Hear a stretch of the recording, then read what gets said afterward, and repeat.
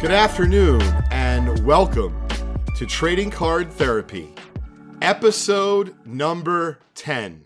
We did it, double digits. We're thinking about being teenagers and all of the really fun stuff that comes with growing up as a teenager in today's world.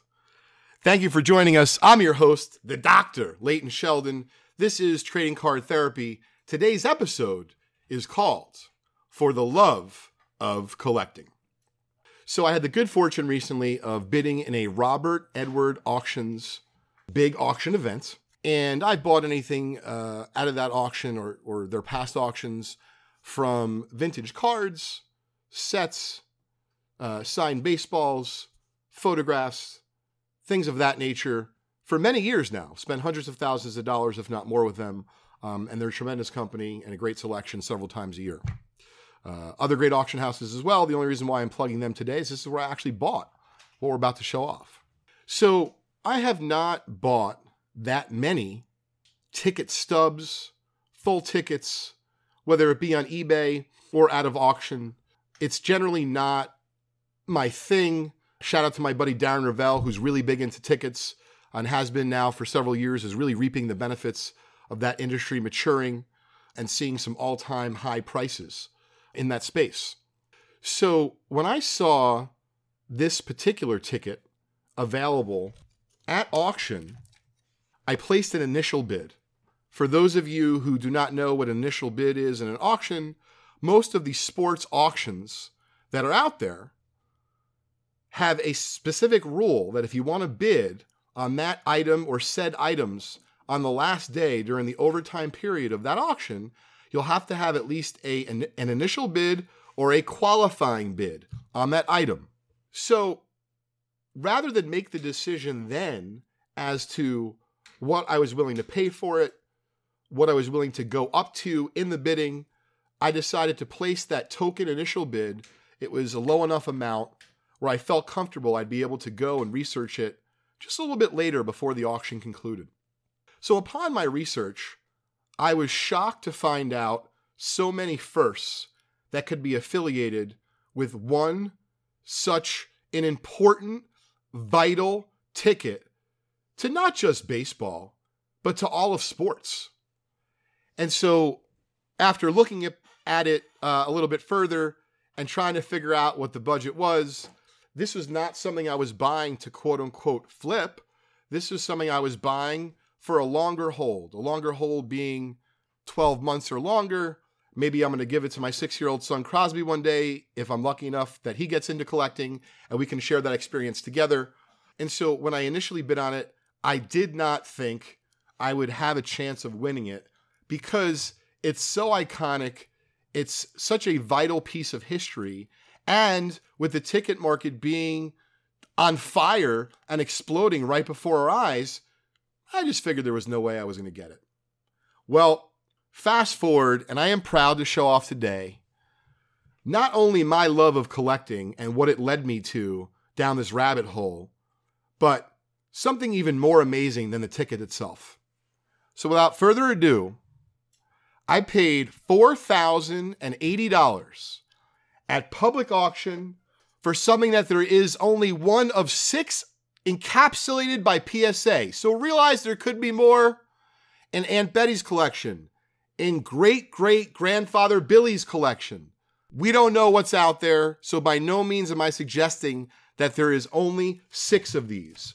But for the moment, there is only 6 of these encapsulated by PSA, and it is not only the first ever World Series game that the Yankees played in, it is also the very first game that Babe Ruth ever played in for the Yankees in the World Series. So the fact that this is Ruth's World Series, his first World Series for the Yankees, it's the New York Yankees' first World Series game ever in such a storied, iconic franchise as that, I figured this thing has to sell for 5 figures. So when I placed my initial bid, and by the way, it's graded 1.5, I didn't buy it for the grade. I bought it because this belongs in the Hall of Fame. And usually when I get that up here and I get that in my heart and I know something is so good that it belongs in the Hall of Fame, yet I have a chance to acquire it for my collection, for an investment, whatever the case may be, I just knew I had to go for it. And go for it I did. There was likely two of us, meaning myself and someone else, bidding on it at auction. And I only know this because it started off that evening, maybe sub $1,000, and back and forth. And this is a tip I'm going to share with those that are out there who are bidding in auctions and would like to bid to win, especially when you don't know what something is worth, okay? So I saw, at least, and I know people talk about in auctions, how do you know there's someone on the other side? I believe that REA runs a great auction, and that I was assuming this is all on the up and up. So when I'm bidding, generally there's a 30-minute clock on this particular item and all the items in REA. So in other words, if you don't get any bidding in the overtime period for 30 minutes and you're the last bid, you will win that item. So what I saw happening as the bidding was progressing for this 1921 World Series Game 1 ticket stub, the Yankees' first ever World Series game, and only one of 6 encapsulated by PSA, I could not believe that it looked like there was only 2 people, meaning the person was waiting until the ticker got down to almost 0 and then would bid again, and then I would wait until it got down to almost 0. And then I realized we were quickly approaching my comfort level with the ticket and the dollar amount I was willing to spend. And so towards the end, and it might have been the last bid, I'd have to check the bidding history, instead of waiting, and this is my auction tip, instead of waiting that 30-minute window and torturing the other person and giving them some time to think about, is the person going to bid again or not? Kind of like in poker, I snapped, re-raised. Well, I didn't wait the 30 minutes on that last bid. I bid again right after they bid, making it seem as though I'm going to bid again and again and again until I win this thing. The truth is, I don't have unlimited money. I knew I wasn't going to be able to bid forever, and I had to do something, and I don't have that many moves or that many tips to share in the auction bidding world. But this is a move that I've used before, and on occasion it's worked for me. And this time it did, and I was able to take home this incredible piece of baseball history that you see right here. And what's really cool is I paid $4,080 for it in 1921, face value, $3.30, and that's with tax. So my journey and my love of collecting has not stopped there. Because I'm such a card nerd and a memorabilia nerd, I realized what I really wanted was a moment of time that could definitively tie this ticket to something right before your eyes. And what I'm referring to, I did not think was going to be easy to locate. Meaning, I now have the ticket stub from the very first game that the New York Yankees ever played in as a franchise that is 100 plus years old, right? New York Highlanders before the New York Yankees. They've been to literally dozens of World Series. And something that I'm leaving out before I show off the accompanying rabbit hole that I jumped down and the piece that I found for it. The reason why I felt comfortable with the price is because I also collect Michael Jordan memorabilia. And I have seen over the last number of years what has happened to not just Michael Jordan rookie tickets. I had Michael Jordan's second game he ever played in an NBA exhibition game, sold for several $1,000s. I've had tickets from Michael Jordan's first All-Star game, his first ever slam dunk contest, and seeing the way that those prices have not only grown and escalated, to me in baseball, it will be very hard to displace Babe Ruth as the Mona Lisa of the sport. So when I saw Michael Jordan related Bulls tickets and stubs going for thousands of dollars, in my own mind, I thought that this piece of baseball history had to be worth north of $10,000.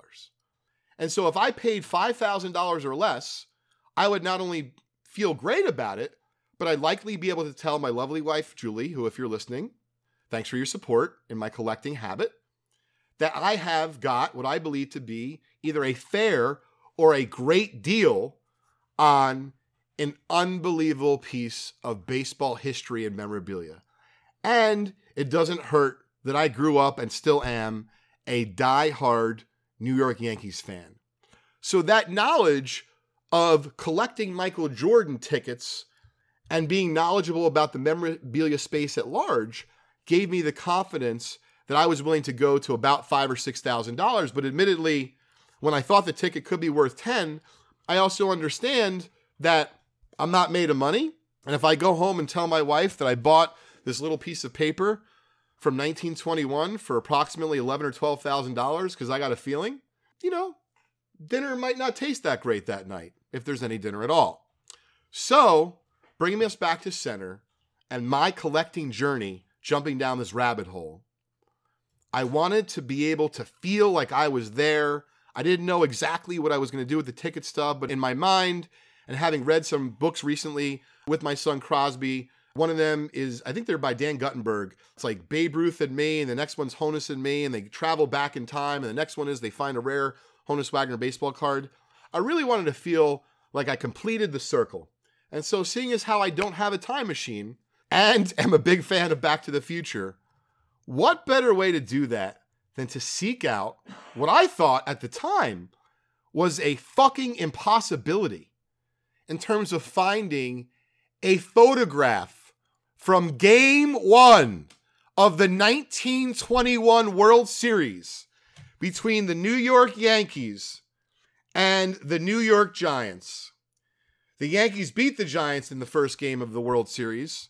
And what I have to show you today, I'm getting goosebumps as I'm doing it, excites me as much, if not more, than the ticket stub that I've just completed the puzzle. This is a scene from the first ever World Series game that the Yankees participated in 1921. I'm going to show off the caption. Frankie Frisch, the Giants' star third baseman, safe at third on a triple in the 6th inning. And I'm not going to read the rest, but this is the first ever World Series game, October 5th, 2021. And to find something like this, when you almost have the whole baseball diamond in your view, is going to look great, framed up with the 1921 New York Yankees ticket stub. So, very excited to show that off to the audience today. And I wanted to take a moment to explain to everyone, I get it in the sense of you don't have $4,080 to buy a ticket stub from 1921. Well, you don't have to buy a ticket stub to buy a photograph that costs a couple $100. And to pair those together, to me, feels priceless. And so for those that are out there that have a ticket stub to an event that means something to them, go out and see if you can find a wire photo or an original photograph from that event. It's going to make a great pairing. I think you're going to really enjoy it. I'll show you off the finished product when we have it all together in a frame. And who knows, what I'm going to do with it, but at the very least, it'll look great hanging in the office. And what I wanted to do is, along the lines of, for the love of collecting, share with you this other rabbit hole that I went down with Modern recently, and to share with you my thought process on things that I buy and collect, not just for resale, but truly for the love of collecting, and how I get to these conclusions. So I grew up a big Michael Jordan fan, also love Kobe. I still like LeBron, but definitely have more of an affinity towards Michael and Kobe. Grew up a Celtics fan in terms of my team. And I definitely missed the boat as far as jersey cards and the whole era, because by that time things were getting really crazy popular. I tended to move backwards towards vintage. So what I've been doing recently is, just for myself, I've been collecting some Kobe Bryant non-Panini, so anything Upper Deck, couple Fleers. I've been buying, for my PC, some Kobe Bryant jersey cards. And when I started out on this journey, I thought these were going to be cost prohibitive, seeing as how most Jordan jersey cards go for easily $500 or up, maybe $1,000 and up. And I was pleasantly surprised when I found that you could buy, especially something like this, like a Kobe Bryant, Kevin Garnett dual game used jersey. I don't like the warm-ups. I look just for the jersey stuff. And this one is from 2007. And generally, these have been running me about $50 on average to $150, depending on which Kobe jersey, the exact condition. But these are all cards that I really enjoy. So the next level, and this is what I wanted to share with everyone, I decided to investigate other Kobe Bryant game-used jersey cards on eBay. Once again, not as an investor, more so as a collector. Hey, do I want to sell my cards for a gain in the future? Absolutely. But doing it for enjoyment, kind of looking to see like, hey, where is there potential value or, possible deals to be had for a player that I grew up, loving and, would like to have a few more game-used cards of his in my collection, seeing as how a game-used jersey is very, very expensive. So what I found very interesting is upon looking at the graded, specifically PSA, game-used Kobe Bryant market on eBay, it was not only very thin, meaning not a lot of inventory, but it was also fairly expensive. So when I saw a couple pieces like this, 2007 Upper Deck Sweet Shot, Sweet Stitches, Kobe Bryant, you can see a piece of his game-used jersey there. This one is not numbered, but it is graded PSA 9. And the one thing I do know about jersey cards, with the thickness they're produced, they're very hard to technically grade mint and better. And so this particular card, I believe I bought off of eBay for about $200 or so. And the reason why I felt so comfortable to pull the trigger is because upon buying a number of them in the $50 to $150 range and having the condition be all over the board, it was very fucking obvious to me that this seemed like a fair buy for me, for my PC, when you're talking about a nominal increase to get something graded, authenticated on a scale of on a scale out of 10, it's graded a 9. And if you check the pop report, after looking at this particular one, I checked the pop report for other Kobe Bryant game-used jersey cards. It's anemic, very, very low. So I thought that going after cards, this one cost me a little bit more, maybe about $250 or $300. But because I did that deep dive and I got my hands dirty and I bought some cards from that $50 to $150 mark, I felt really comfortable that with not a lot of inventory being at that $200 to $300 level, that if I could pick myself up, I'd certainly prefer a 10. The 10s were astronomical. Some of these cards I'm showing you that are graded are pop 1 or 2 and 9 and none higher, and maybe only 1 or 2 lower. And with PSA charging a lot of money to have cards graded, right now the current cheapest you can send in a card to PSA is $150 per card. And with bulk grading potentially not returning for a long time, and these cards having been produced from this one 2005, so you're talking 16 years ago, not that easy to find them in mint condition and better. Someone from our audience is asking why no Panini. For me particularly, Harry, great question. I grew up collecting Upper Deck. I did not grow up collecting Panini. So as I mentioned, I'm not only doing this for, if you will, investing in long-term hold, but I'm doing this for nostalgia. I'm doing this for my PC and for the love of collecting. And I just didn't open that much Panini product, as a young kid. I opened a lot more Upper Deck, Fleer, Topps Donruss, of course. And so that's kind of what led me to, this rule. And to be fair, if Panini was allowed in my PC, I would be having a lot more choices. It would make it infinitely more difficult for me. And so, this is the rabbit hole that I'm enjoying for the moment with my Kobe Bryant game-used jersey cards. So I wanted to cover my last topic of today. And this is, I've seen this, unfortunately, time and time again in the marketplace. Plain and simple, people getting fucked. People getting screwed. People getting duped. People getting robbed. in a variety of different ways. You're sent a blank fucking envelope in the mail. Someone was supposed to send you a card and they sent it to the wrong address and it never got to you. They can't believe what happened, but they can't find the receipt.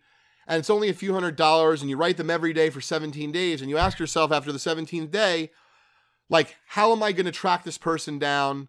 What am I going to do? I wanted to take a moment to talk about a couple things that you can do to protect yourself. Because make no mistake about it, when people post on Instagram, if they post on something on Facebook, in a scammers group, or on their personal IG page that they got screwed, it is no good for anyone. It's like insurance fraud. Insurance fraud costs annually, I couldn't tell you, billions of dollars to the people who actually pay their insurance premiums in all sorts of walks of life, right?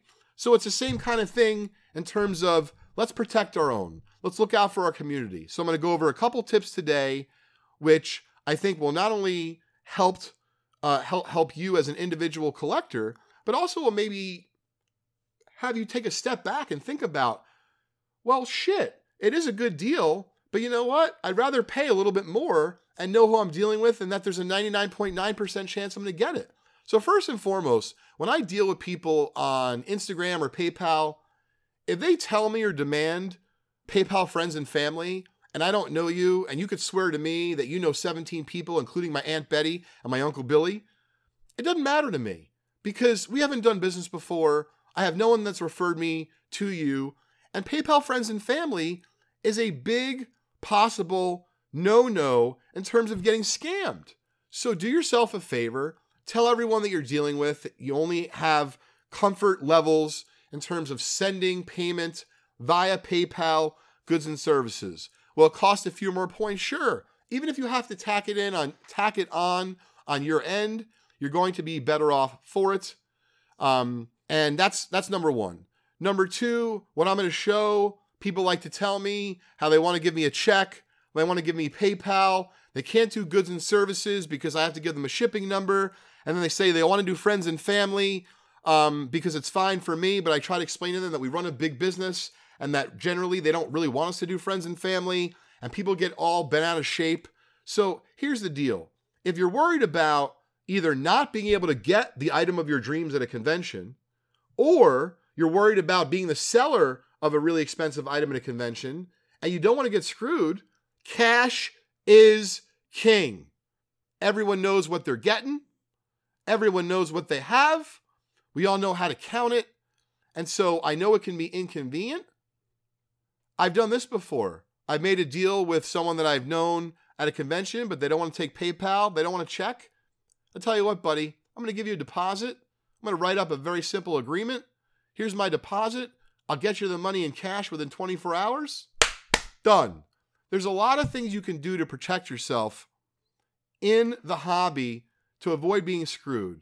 There's nothing worse than seeing scroll after scroll of people. Bobby from Detroit just did another one. Michael from Oklahoma got me again. You don't want any of that shit. So do yourself a favor. Find places like the Vintage Breaks Buy Sell Trade Group on Facebook. Do yourself a favor. There's dozens of other highly respectable groups on Facebook where people will constantly vouch for each other. My friend Jared Landish from Gem Mint runs one of them. And there's plenty of other ones. Deal with people you dealt with before.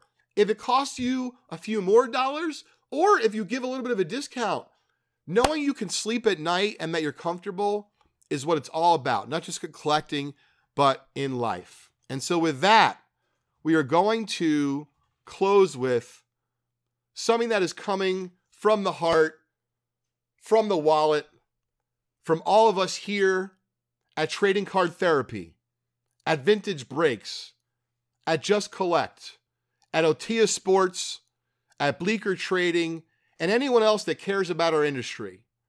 We're going to start off by giving away, and we're going to issue the details on our Trading Card Therapy Instagram page, all one word, so follow us if you're not already.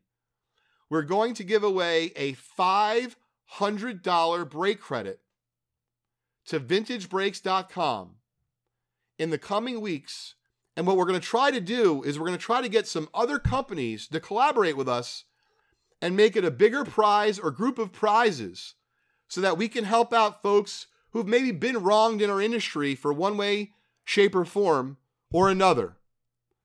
We are there for you. We hear you loud and clear. And on that note, this is the Dr.